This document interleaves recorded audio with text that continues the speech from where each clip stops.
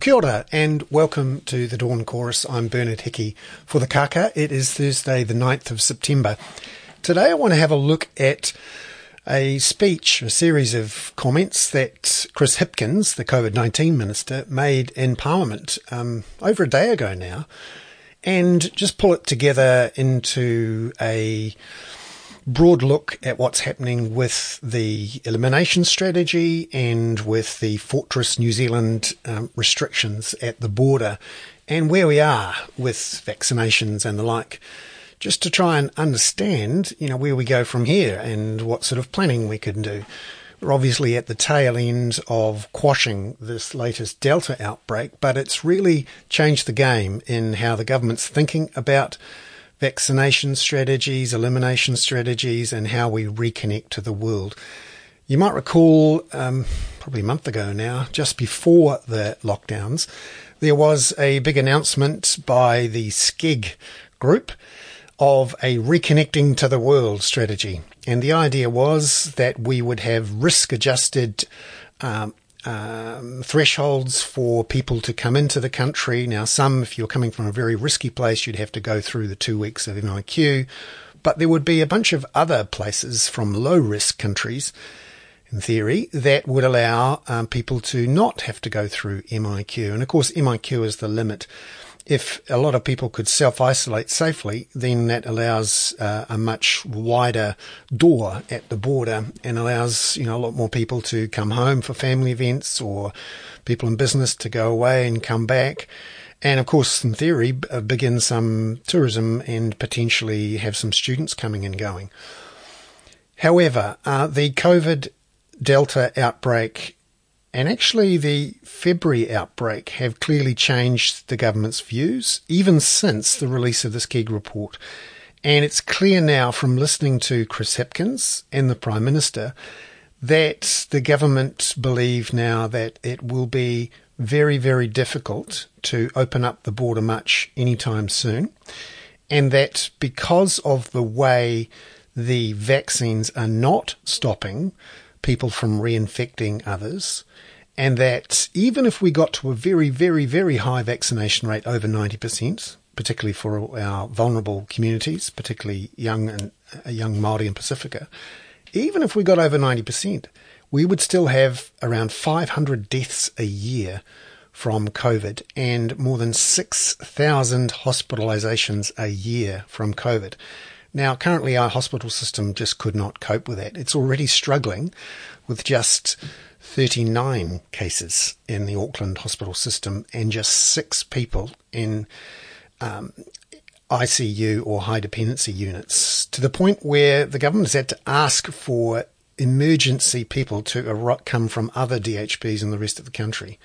So 39 cases in hospital at the moment, and 6 people in ICU, and basically that's as much as we can cope with. So the idea that we can open up after we get to 90% vaccination rates, given what we know about how effective the vaccines are at the moment at stopping transmission and also the risk of breakthrough infections, which would force people into hospital, means now that it's pretty hard to open up and keep the elimination strategy, in part because this thing is so infectious that to ensure you get on top of it, as soon as you find out about the first case, you have to do a nationwide lockdown. Why? Because clearly it had been circulating in the community for 4 or 5 days before that. And a very quick measure of the contacts being traced shows, there's a lot of movement around New Zealand. People are flying all over the place. So it's very hard not to do nationwide lockdowns because people are travelling. And that 4 or 5 days where you don't know about the outbreak, you need to jump on it very hard and wide. So it's clear because of that, we can't really do immediate short-term regional lockdowns, Sydney style. That was the problem in Sydney. They just didn't go hard enough and wide enough early enough. So if we're going to keep elimination, you have to keep your very hard, wide, and potentially quite long lockdowns. You've got to remember that we're into a month of level 4 in Auckland, and it's clear from there's still over 25 mystery cases, including 1 or 2 yesterday. And you need to work out where those people got infected and how to understand if there are more contacts out there. And this latest case of someone who rocked up to the Middlemore Hospital who turned out had COVID, and so did the rest of the 10 people living in the one place had COVID as well. That was a surprise. Those people had not got tested.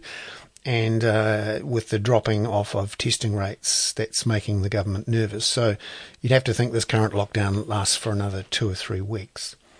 So I wanted to play some of the comments from Chris Hipkins in Parliament on Tuesday night. In an unusual place, it was in an estimates debate, and there were some questions and answers between some questions from Chris Bishop, who's the opposition's COVID-19 spokesman, and also David Seymour, the ACT leader. And it was Parliament working at its best, I think, where there were a series of exchanges and the minister was allowed to give detailed answers and was in a mood to be quite reflective and frank, as even the opposition admitted.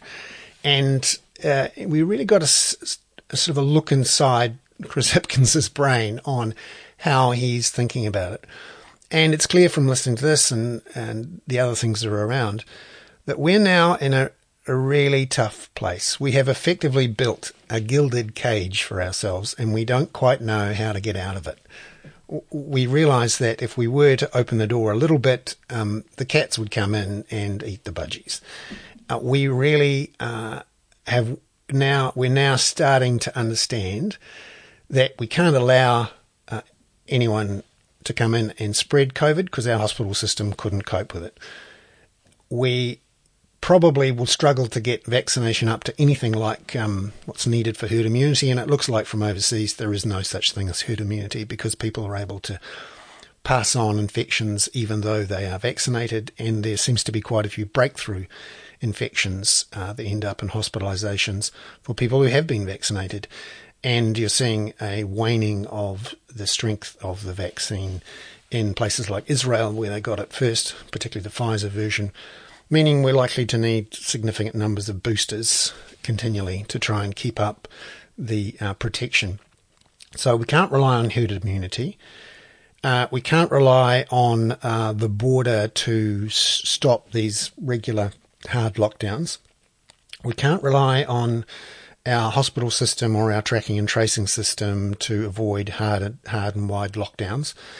And it's clear that there was one place we could have opened up to, which was Australia, and that's where we caught it from. And now it's loose and out of control in Australia, particularly New South Wales, and unfortunately in Victoria.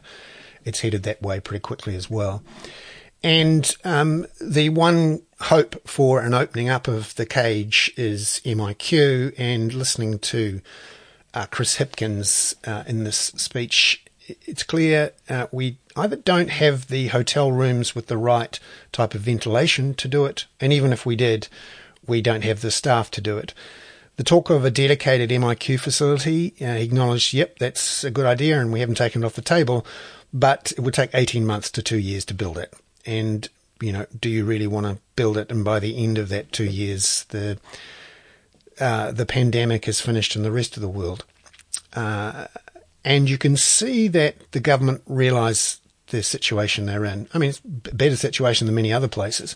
We have only had 5 or 6 deaths per million people when the numbers are more like 1,000 in most other places and over 1,600 in the UK. But now that we've built this cage, we don't know how to open it without losing all the gains that we've made. And we realise we probably need to open it, but everyone in New Zealand is convinced that it should stay closed. And we have a collection of magical thinking going on here where a lot of people think, well, we just have to hang on and get through this outbreak, a couple of months here and there, and we'll be back to normal like we were before this latest lockdown. And we can keep these incursions out of the border for months and months and months, and we can be at level 1 for months and months and months. Well, because of the way COVID operates and because we can't completely close the border, and even then, you know, MIQ is very limited and there's awful stories from overseas of people needing to come home for medical and family reasons, not to mention all the people here who need to go overseas and see family for medical and humanitarian reasons. And that means that you can't really expand MIQ in any great way. In fact, if anything, it's going to be more limited. So all of those companies who want to bring in workers are going to really struggle. And anyone who wants tourists or students, there's no chance of that. So we're in this really strange situation where we can't wait to get vaccination rates high enough, because they'll never be high enough. We can't open the border just a little bit because our hospital system can't cope with it. We are going to effectively have to wait until there are better vaccines invented to avoid transmission of the virus and to snuff it out overseas. So the way I see this in listening to Chris Hipkins is that the borders stay closed next year, at least, and we're not going to be able to open up in any meaningful way until 2023, and probably not till late 2023, because we all hope, touch wood, by then there'll be some better vaccines and boosters, and that the pandemic may have burned itself out overseas. That's obviously a real problem for those people who still believe that either we open up in a couple of months once we get vaccination high enough, or we stay closed in effect, but we can widen MIQ a bit and let in those people with medical and humanitarian reasons. That's not possible because we can't increase the size of MIQ. And this is the problem. We all think we can continue on with the elimination strategy ad infinitum, or that we can get over the vaccination threshold and open up. Neither is possible. And it's dawning on people that that's the case. Just in case you're wondering, where is he getting this from? Well, have a listen to. I want you to have a listen to a few clips from Chris Hipkins talking on Tuesday night in Parliament. So this is a question essentially, and I've put the main quotes. If you're not interested in listening to Chris Hipkins in Parliament, I've put the main quotes into the body of the email that I've produced, and you can see those coming through. The first section is where Chris Hipkins is talking about whether or not we can carry on with the SCEG report, and in particular the idea of having these different levels of risk and allowing people to self-isolate. So here's Chris Hipkins. Mr. Speaker, we set out some early thinking, not long before this current lockdown, around what a future reopening might look like and how we might transition from a position where the border is not quite hermetically sealed, but certainly very, very restricted compared to what it would normally be, to something where we might get a greater degree of movement across the border. We did that at the time, and we set out at the time some thinking around a risk profiling exercise for different countries. It would be fair to say that Delta has actually changed some of the thinking about that even in the last few weeks. We were looking at a situation where you could stratify countries based on risk, and I think in the Delta environment we actually have to consider whether in fact that's an appropriate thing to do, recognising that all countries, all people coming into the country at this point have a degree of risk associated with them, and some of the risk protection measures that we've had in place previously, like pre-departure testing potentially 3 days before travel, in a Delta environment where someone can be picking it up and being infectious within 24 hours, some of those things actually do need to be looked at again. Now, that all plays into a question mark about what our medium to longer term border settings will be. We haven't set out any new thinking on that. Obviously, at the moment, the focus is on responding to the current outbreak. But I think we will have to look again at some of that thinking around particularly the country risk profiling, because I think Delta has changed the game. So you get a sense there that the whole SCEG report really is now redundant, that the idea of reconnecting to New Zealand is going to be very difficult. He was then asked by Chris Bishop about whether or not, because Chris Bishop could hear that there was being some reasonably open discussion going on, and essentially asked, what is the pathway then to reconnecting to the world if we can't do it the Skeg way? So here's Chris Hipkins again, answering and just confirming that yes, the thinking has changed, that the Skeg report is effectively on us. Mr. Speaker, I think it'd be fair to say it's not necessarily that the thinking has changed, but the thinking is changing and evolving, and it is an evolving situation that we're dealing with. I think that there are some things that we should put on the table and be upfront about. The first of which is, do we think it's viable for a prolonged period of time to continue to restrict movement at the border to the sort of 4,500 rooms worth of people in any given fortnight? And I think the reality is it is not going to be viable to sustain that beyond the sort of immediate response, the immediate global response phase of COVID-19, which is obviously the pandemic is still raging. And so we are going to have to think about alternatives to that. Things like self-isolation are part of the question. Things like the elimination strategy itself and how the elimination strategy evolves first of all, in New Zealand that has a high rate of vaccination, which of course is what we're all pitching towards, but also in a world that will increasingly become more highly vaccinated over the next year, 18 months to 2 years. Now, we can look at some of the countries in the OECD and see high rates of vaccination there. Actually, they're not the ones that I worry about in terms of the spread of the virus. The virus is spreading and mutating in countries that have low vaccination rates. And actually, they are going to have quite a big impact on what happens at our border, those countries where the virus continues to spread because what the epidemiologists and the virologists and all of the other scientists will tell us is that breakthrough infections, when it comes to vaccination, are more likely while the virus continues to spread rampantly. When we can turn that volume down globally, that is the point at which everybody becomes safer. So you can sense what he's saying there, that we're going to have to wait 18 months to 2 years before everyone else is safe, and then we could really truly look to open up. And that's not quite how the rest of the country sees elimination at the moment. Either, just to remind everyone, I think people look at elimination and go, yes, we can do this. We've done it again with this, shocking, scary Delta outbreak. And then we're going to have months and months and months where we don't have a big lockdown. That's highly unlikely with Delta. In fact, we were probably lucky to get away with not having a lockdown for a good 6 months or so after the Valentine's Day outbreak. And so that means more hard and long lockdowns, which for a lot of people are painful. Even now with level 2.5 in the rest of the country, you're hearing from hospitality companies that they can't really exist with this limit of 50 and the 2 metre gaps between tables. The event sector is stuffed in the rest of the country.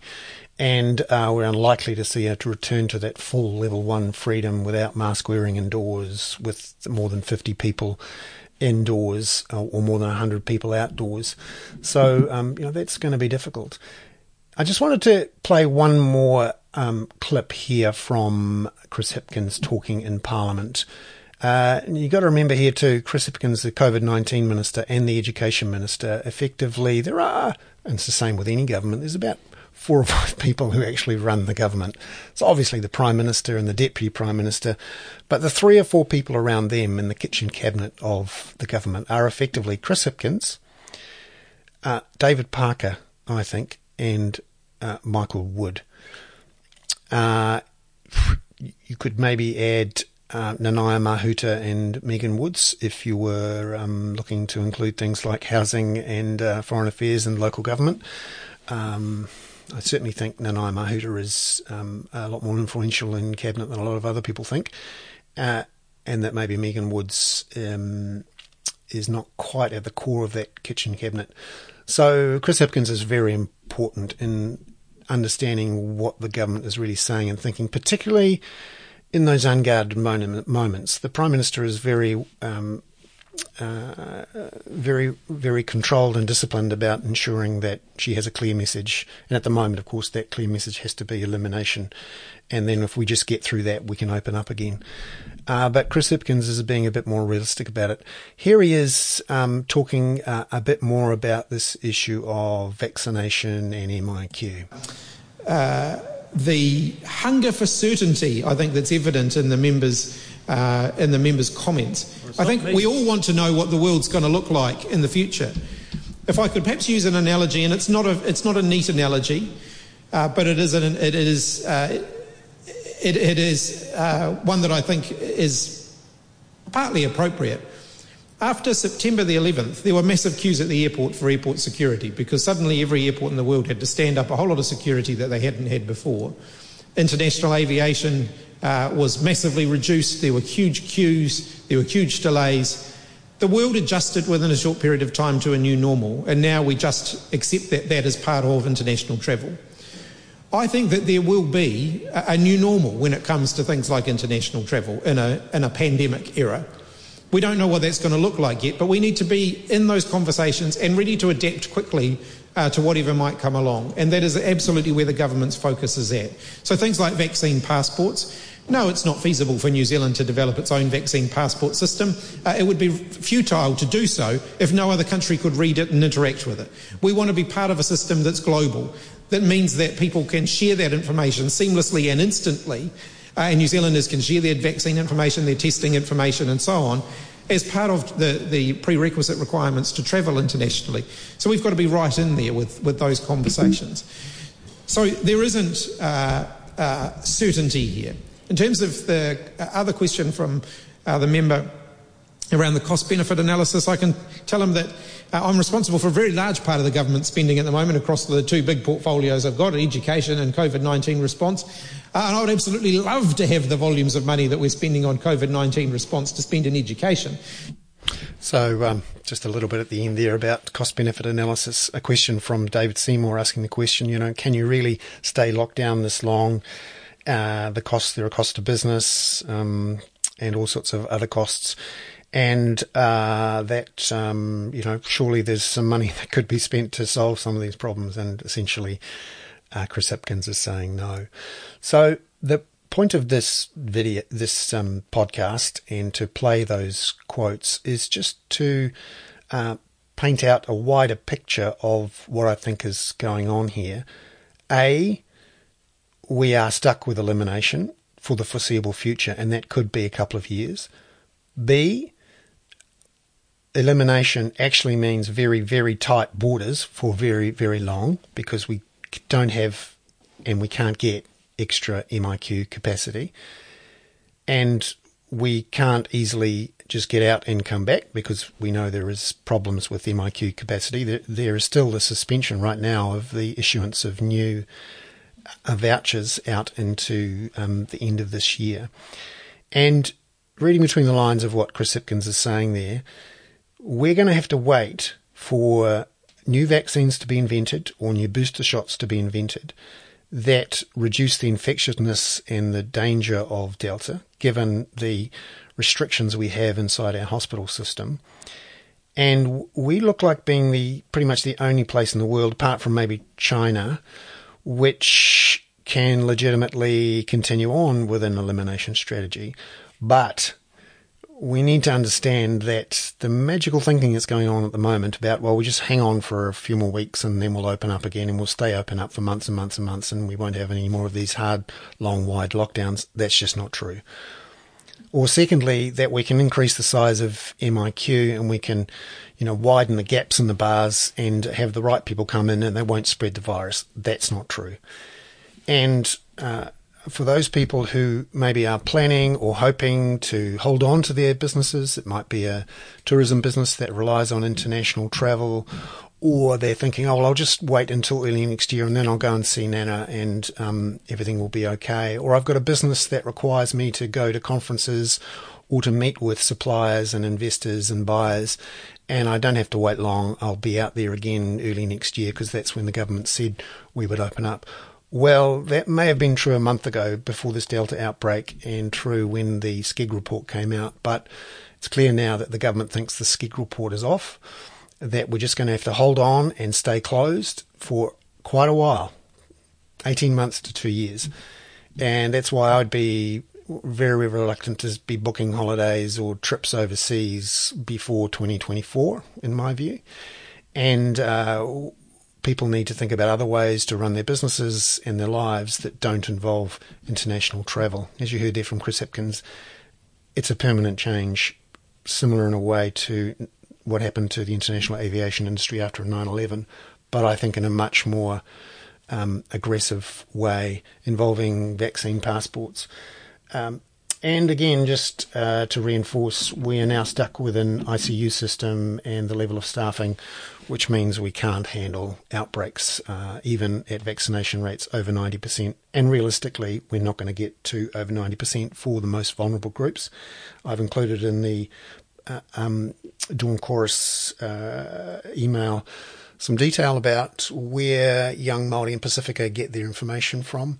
Much more heavily engaged in YouTube, Netflix and Facebook, which, of course, with Facebook and with YouTube, are very vulnerable to misinformation and not connected to the usual sectors and or have access to the sorts of healthcare facilities that others in the community have. So I don't think we're going to get over 90% even for those groups. You could choose to open up and let it rip, but that means our hospital system gets overwhelmed, and all of those people who turn up expecting an intensive care unit after a car crash or a heart operation are going to really struggle, as we've already seen with just a few people in ICU.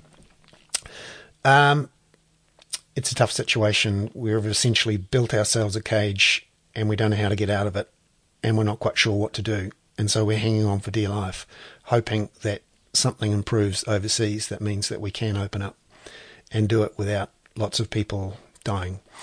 That is the guts of the situation as I see it. Again, I'm unelectable and unemployable, so I can say this stuff, and I welcome your questions and comments below.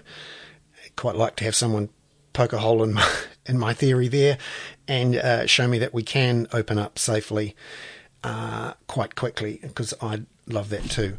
But at the moment, I don't see it. And I don't think that Delta and whatever comes after Delta will allow us to do it until this thing has been squashed by new vaccines or efforts overseas to stop it.